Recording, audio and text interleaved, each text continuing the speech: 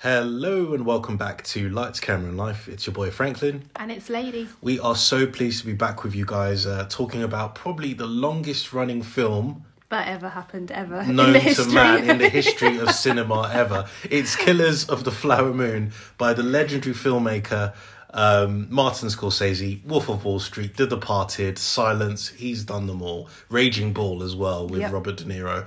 I'm really pleased to be talking to you about this one, my love. Yeah, it's we saw it earlier. Was it last week we saw it? Last week at the not the Everyman, what was Curzon. it? The Curzon in Bloomsbury. That was a really nice night. But what was your introduction to this film before we start digging into the, meat and bones of this? To be honest with you, not much. Like, all I had really, I have probably those who are regular listeners to the podcast probably know by now I tend to just rock up and see and I think film. That's the best way, to be honest. That's how I roll. And so I did that again, although I'd heard a few rumblings. I think a few people at work sort of talking about it just in and around at the office. So I'd picked up that it was a long film, so not for the faint-hearted. I was hearing that it was rivaling Oppenheimer type length. Beware of the bum ache, as Ridley Scott just recently said in about Napoleon. But anyway, carry on. I heard sort of people who sounded like they really were into the detail of film, really sort of analysing. This was the awkward chat before you join a session type thing. So people were wanting to analyse this film quite early on when we didn't even know each other's names type thing. So I love that pricked my attention that a film can do that, bearing in mind that I'm sat in a room with people that don't actually know each other very well at all. So that was all I knew, really. And you'd seen it once before I had. I'd seen it, so I went on a Sunday night when you were doing some work on my own, and I thought, let's just risk it. But I was drawn in. It was great, and then I saw it again with you, and I thought, we've got to talk about this. Obviously, I did a bit of research beforehand. How can you when I'm consistently, looking at all what's going on in the film circuit? But Martin Scorsese, bow. Leonardo DiCaprio, bow. Robert De Niro, please take my money. These guys have been making films for ages, and every time it seems to be a hit. So why not? And I went in, and I don't want to even give it a one-word thing. I just have so much to say. So let's go into it. What is your synopsis of this film? To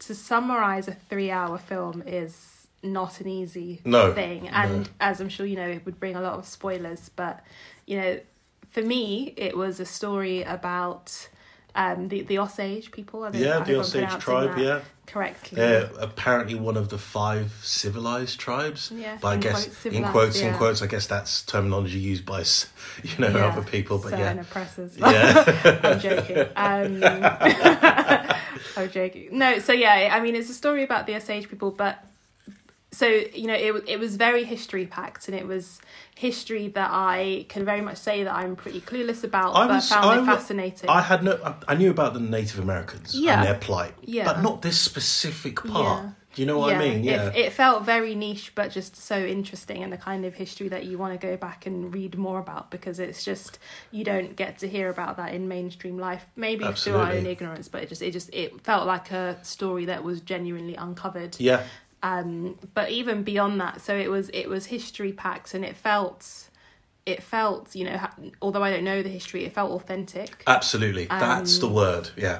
Authentic. But then it also managed to hit you with a very weird love story, but then also a very intense. I know. Do you know what? Halfway through, I was watching it, and I was like, "Do you know what this reminds me of?" I don't know if you've read Of Mice and Men. Yes, I mean it's in the curriculum. And I was like, "Oh my god, you're Lenny!" Like, I was looking at him, I was like, "You're actually Lenny from Mice and Men," although he's not at the same time. It brought a lot. It brought a lot at once. That was a terrible synopsis. No, it's. I mean, you've done it. I mean, the Osage tribe. I'm not going to say this is my terminology. I saw this in a review, I think The Guardian, where they said by quirk of geological fate, somehow they were in control of the oil that they existed on, and therefore they had oil, there's drama. Where there's oil, there's drama, and obviously somehow there was a balance where they had the money. But obviously, wherever the money is, you get all the vultures that circle round. As a result of that, it creates in what was it, Grey County, 1920 Grey County. So this is in the latter part of the the sort of post-settlement era of North America and all of that. But it creates a gold rush feel. There's a town that everyone wants it all. Everyone wants money. You can feel the ambition. The ambition, the energy. Yeah, exactly. The excitement. Yeah. You could see the Osage people. Yeah, and what's funny is that the Osage people are very rich. They've got cars. They're being driven around by the Western settlers in there. You see everyone's jostling for money. Somehow there's an allotment that's given to them as well. But we'll go into that. What I'm trying to say is it's really... Scorsese really builds up the sort of scenery for this film. He creates the sort of the platform for which this film actually becomes a really great film. I mean, what else did you think about the beginning of it in terms of the introduction of De Niro's character Ernest to William Hale? That scene where they're talking. Oh, it was excellent. It was just, some actors are so good that it's just easy, and you're just watching Robert De Niro and it's it's just, piece of cake. But a piece of cake to just be just good, so good. And it was humour, it was... Yeah, the humour. I think without the humour, that 3.5 hours would have been tough. But it's the clever humour where you don't need to be the whole way through. do that again? Where do you sound like part-time sheep? Where do you sound like Pete from Family Guy? Is it Pete? Pierre. It was the humour that just weaved in and out through the whole thing, and just that conversation, I was just cracking up. It's like, you like women? You like women? Yeah. What type? And do you know what it is it's a Machiavellian character. Yeah. Sussing out and understanding within a few minutes, I've got an idiot on my hands. Yeah, literally. You can see the dollar sign. Yeah, the dollar sign. I can use this guy for my bidding, and I just love the part where he's just like, "Don't go drinking now." Is that don't make a fool. He hides it within advice, being a fatherly figure. Yeah. But he's actually sussing him out and trying to create the confines for which you're going to act according to my wishes and then do what I want. It's like top manipulator. Well, Leonardo DiCaprio, for me, this is probably one of his best performances. Oh, yeah. He's always great, but I feel like a lot of his roles, he's always kind of Leonardo DiCaprio. Yeah. I can say that the Leonardo DiCaprio in Revolutionary Road, the one with Kate Winslet about the relationship, it's kind of the same one in Wolf of Wall Street. It's kind of the same one in The Departed. I kind of see the same person, and this is the same thing when I say with Denzel or Al Pacino. Great actors. They're so great. In The Revenant, he didn't have the same much. No, he didn't have so much, because the bear took it out of him. And be comatose the whole time. But in this, he really plays that dumb, bulldoggy type. Even the way he opens his mouth and he's like, oh, I like women and I like money. He was just, do you know he sits in his face in the upside down? Yeah. That you used to draw at school. Exactly. Yeah, he's like... That was me doing an impression there, guys. But even from his introduction because at the beginning of the film, they start off with black and white montages of them, and then it leads to him on the bus. And even the part where he's just sat on the bus with his mouth like this, and then he just pulls out some whiskey, looks around, and then it's like this man is in his own world of stupidity, isn't it? Yeah. But that introduction was really good. What else did you think about it all? I mean, I liked it. It was the layering of it, and it built and built, and then. I think it was 3 hours long, but they built up the character of a lot of characters very well in 3 hours. It felt like a TV series almost done in 3 hours, because you got to know a lot of the town and their motives but not on a superficial level. They managed to go quite deep with quite a few characters in what is quite a short space of time, and I think that's why it felt so intense and you felt so. What's the word? You you were moved on their behalf a lot of the time. Yeah, because yeah. That was just the way that they did it. Exactly. One thing that I'm going to go to the more socio-political elements of the film is that in the Osage County, there was clearly a parasitic relationship between the natives and the European settlers. Yeah. You could see that, there was issues around people working but not really pulling their weight because they intrinsically thought they were better. And the reason why I loved the William Hill character, King of the Osage Hills, is that obviously he was illegally, stealing money. He was behind a lot of murderings, and we'll get to that. But I think he started to see that there was a legal way he had a bigger picture for the transfer of wealth, insurance dealing, and that was with the head rights, and that's where Ernest comes in. The number of times he said head rights in that. Yeah, no, it's all about the head rights. And he says to DiCaprio, "You got a nice face." Do you like Molly? And we'll get to Molly. But what did you think about that? It was clever. Like his character came across as smart, manipulative, but he knew how to manipulate not just people who came across as a bit dumb, like Leonardo DiCaprio's character, but also the Osage people that he actually put himself. He was embedded into their culture. He was in the teepee. I don't know whether that's the right term for it, but the gathering of the he was actually in there with them when they were having their meetings. Yeah, and they believed that he was like the guy who fought on their behalf. Like it's almost like a Jimmy Savile story. Like the person really is. That's a great analogy. That is wow. That's a great analogy, right there. On the front of them, like how could you argue this is a man of? Do you know what? The same charisma. All you needed was the cigar and doing runs around Northern England for no reason. But carry on. But it was that level of where you felt manipulated on their behalf. Where you're like, I thought you were a good guy, but actually no. Behind it, he's really quite a nasty character. Yeah. It was very, very well portrayed, that side of it. Yeah, I'm going to take the mood a bit down. Very immediately they talk about the unexplained deaths of people. And I love the way they just show that straight away. They don't even try and, it's like... Dress it up. The footballer that died, the mother who was just shot from the window. And this is based on a true story. So you start to see, even though there's wealth, you can start to see that the Osage people are being picked off one by one. There's a Werner said that on top of the layers of civilization is an underneath of just chaos, and I believe this is what's exactly it. You've got the top, and then at the bottom you're just having a lot of things happening with people being killed. I guess at this point is where we reach to where Ernest meets, probably for me, what is the heart of the film, Molly. Yeah. And what I really want to talk to you about Molly's character, because I believe she's such a great character. Yeah. In my opinion, she doesn't need to say much. But what did you think? It was all in her face. It was all in her face. Yeah. What did you think? I liked their story, and I don't know. It was just difficult to watch because the way that it played out, you spent like half of your time thinking,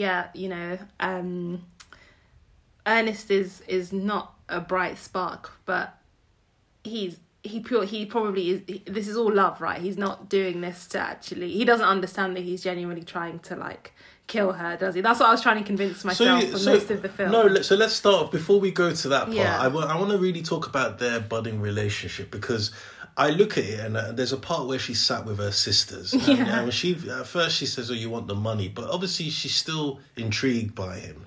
Yeah, I think she seemed like a very pragmatic person who understood that half the men out there are after their money. It is what it is. They're rich women. So that's just going to be the status quo. Yeah. But she was willing to just put that to one side and see, okay, yes, he's a money grabber, but beyond that, what is he like? Whereas her sisters seemed more focused on the fact, like, is he a money grabber or not? Yeah. Whereas she just seemed to accept, they're going to be money grabbers always. All the way, so what do I actually think of him? Yeah, that's true. Yeah. It's like we get past that. I have to say who these actors are, or actresses, because I think it's worth it, because I think she's a shoo-in for an Oscar for this. Lily Gladstone is her name, that plays Molly. Her sisters as well. I really love their performances. Especially Anna. which is quite a tragic character. That was played by Cara Jade Myers, and also their mum as well, Tantu Cardinal. And one of my favourite characters who didn't have, and this, by the way, who didn't really have much to do, is the chief, the one who kind of gave the sermons. And his name's Yancey Redcorn. He's chief, but there's just the way that he keeps talking that is so real. He's like, the equivalent of a black pastor is like, they keep taking our land. And it's like, and I love the way that the people respond. They're like, I just liked his southern twang. I was really obsessed with it. You've been talking like that all week. I won't do it on the podcast. It's like the kids won't learn all their stories. It's gonna get buried with them. I just love it. But coming back to the Molly issue, I felt that there was a thing where she was clearly, as I said, she's the heart of the film. And I love her performance. There's an intelligence to her. Yeah. And there's an all-knowingness, if that's a term, of the situation. But it seems like she can't really do anything about it. And I guess that's what I mean, where, her other sisters are like, I guess her other sisters were still trying to fight the good fight of let's not get money grabbers, whereas I think she was just in tune to the fact that all these men are money grabbers, so if you don't want to get married, fine, but actually if you do want to get married, then you're going to have to accept that that man is going to always be after your money, so what life are you guys going to have together until he gets your money? But that sounds really, really pessimistic, but I got it. I got where she was coming from. It does, and it's her whole story is pessimistic because it goes from the kind of jovial, heartwarming feelings that show parts of the film where they're getting married, obviously they have their kids. So quite quickly, her sisters start dying. She loses. Talk to us about what happens then. Just for one by one, they, I think there was her, her bigger sister who, she sort of would drink and party a lot, but just got murdered after one night out. One by Ernest's brother. Wasn't it? I think so. So it's all within... It's quite a chaotic, dysfunctional union going on there. One was blown up in the house with her husband as well. With the dynamite. With the guy with dynamite, And did another one die? I think another one died. Her mum died. Her mum died too, I think her mum did that. Was that natural? Or I can't even remember anymore. I guess you just don't know, do you? And then what I found was that, like, in Molly's character, there was... because the film was so devoid of any...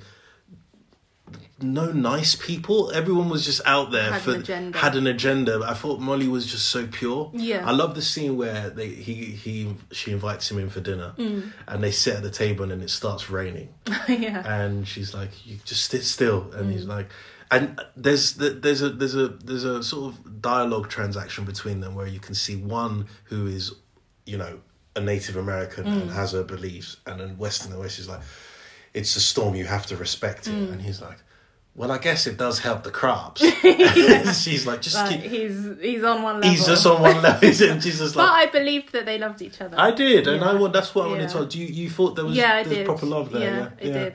Yeah. So I guess it comes to the question, when, with the manipulation of Ernest by his uncle, did he at some point not know what he was doing to her? He did, but I think he was too far gone by that point, and I think that not only was he stupid, he had moral lacking as well, and that's the dangerous combination. I think that if he was someone of like pure good morals, then he would have done okay in the end. But because he was morally a bit inept and also inept generally, that's about, and that's probably what his uncle saw from the beginning, and knew that he could try and use. And I think that's what made that end scene at the end, right at the end, when they've been through the legal proceedings, and then she gets to see him again. And I think watching that, I think she was just waiting for him to tell the truth. People say he's stupid, but his uncle would give him the instructions, but he had to do a lot of the coordination and convincing of people. So I think stupid is the wrong word. I think easily corruptible. That's it. That's the problem. There's the people like his uncle who are, also morally inept, but very intelligent and very Machiavellian. And then there's people like him who are, you're not as Machiavellian as him. There's levels to this. Uncle's been doing this a long time. Uncle's doing this a long time. He's like the Roger Federer of like... So yeah, I think that's why I found that last scene really sad, because I think that she was just waiting for him to tell the truth about what he did to her, and I think if he had told the truth, she would have just taken him back and got on with life. But that was his last test, to be like, can you just tell the truth? And he couldn't do it. I want to just talk about the general structure of the film. This is a great film. In technically, I'm not even going to start going into the nuts and bolts, but Scorsese at 80 creating this sort of film fills me with hope that even at that age, if you find what you really love, you can still be excellent and still be, I love Westerns, so it being set out the way, I just love that expanse of land. I love the accents. I love the South. I think if I came back in another life, I'd love to be a Southerner. Would they take me as another issue? Sir. Yes, sir. Yes. I love the side characters as well. The little characters that were doing with Hale's bidding around, and just their simplicity to it. Like the guy who actually killed, which was quite Henry, the brother, the brother or the ex-husband to Molly? And he had like the touch of the melancholia. Oh, yeah. His character as well, which was quite tragic too, because he was a friend of when they married at one point. They were married, but he was a friend of William Hale as well. They sat. But he was still waiting to get his. He put invested insurance money off him. So it's just interconnected craziness, deceit, and everything. But coming back to even at the end, the doctors, they were just spinning stories because they were also deceivers. Yeah, just imagine the one GP in town is basically actively killing everyone. Them, so why did you saw her head? And they're like, wow, we were just trying to find a bullet. Yeah. But I just love the way the film is made, and we'll talk about the end as well, but I think there's such a solid base for the action. The directorial takes, the way the camera pans in and out, that little... there's also odes to the old films as well, and I just think from that point of view, it's an excellent film. It's an excellent film. Where I have problems with it, and this is kind of, it follows from what I was saying, is when Molly falls sick. I feel like her gradual reduction in prominence on screen means I start to become a bit disengaged from it, because I just don't like the other characters. Do you know what I mean? Did you get that? Like, I actually didn't, because it was just, that was the story kicking off, and it was, yes, she wasn't present, but you knew that she was fighting for her life. Yeah. So no, I didn't. I don't think I got that, and I was just more curious to know, like, okay, who's going to pull what stunt next? Is she going to make it?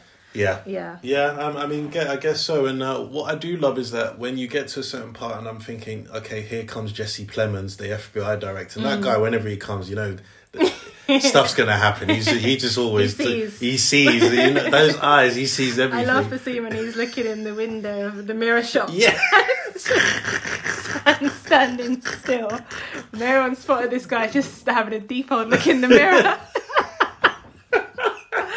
It's too funny. And that part of the film for me, is so great when the day of reckoning comes for all of them, and they kind of know it's coming. They all know it's coming. When Ernest gets caught, and he's made to stand for what is probably a whole day. That part where the fly's on him and he just like slaps it's the way he slaps his head. I cracked up so hard. You have to tell me to shut up. It's not that type of film. Yeah. Even funny. When they arrested Kelsey, the tall guy, and they were like, he just was like, well, let me tell you a story. But yeah, what were your final thoughts on this? It's a great film, I think. Yeah. I would happily watch it again. Yeah. I honestly didn't notice that it was 3 hours, I've got to be honest with you, which I think that says a lot in itself. Yeah.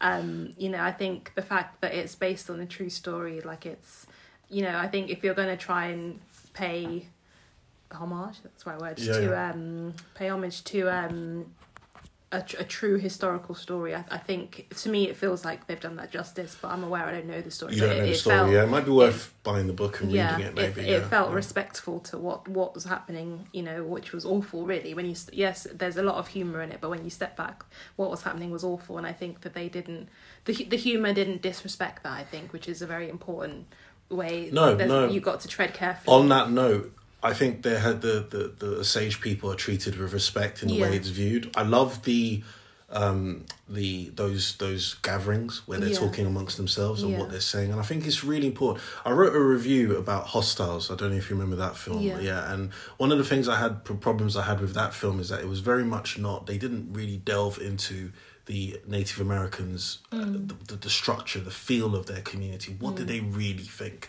It was kind of caricature. But I feel like this is not the case here. Different films, but I really felt like I understood, and one thing as well, it's like, yes, there is the power play of Western settlers coming in, swooping in on money and taking over. But there was an element of the Osage people meeting them halfway because they wanted to be like...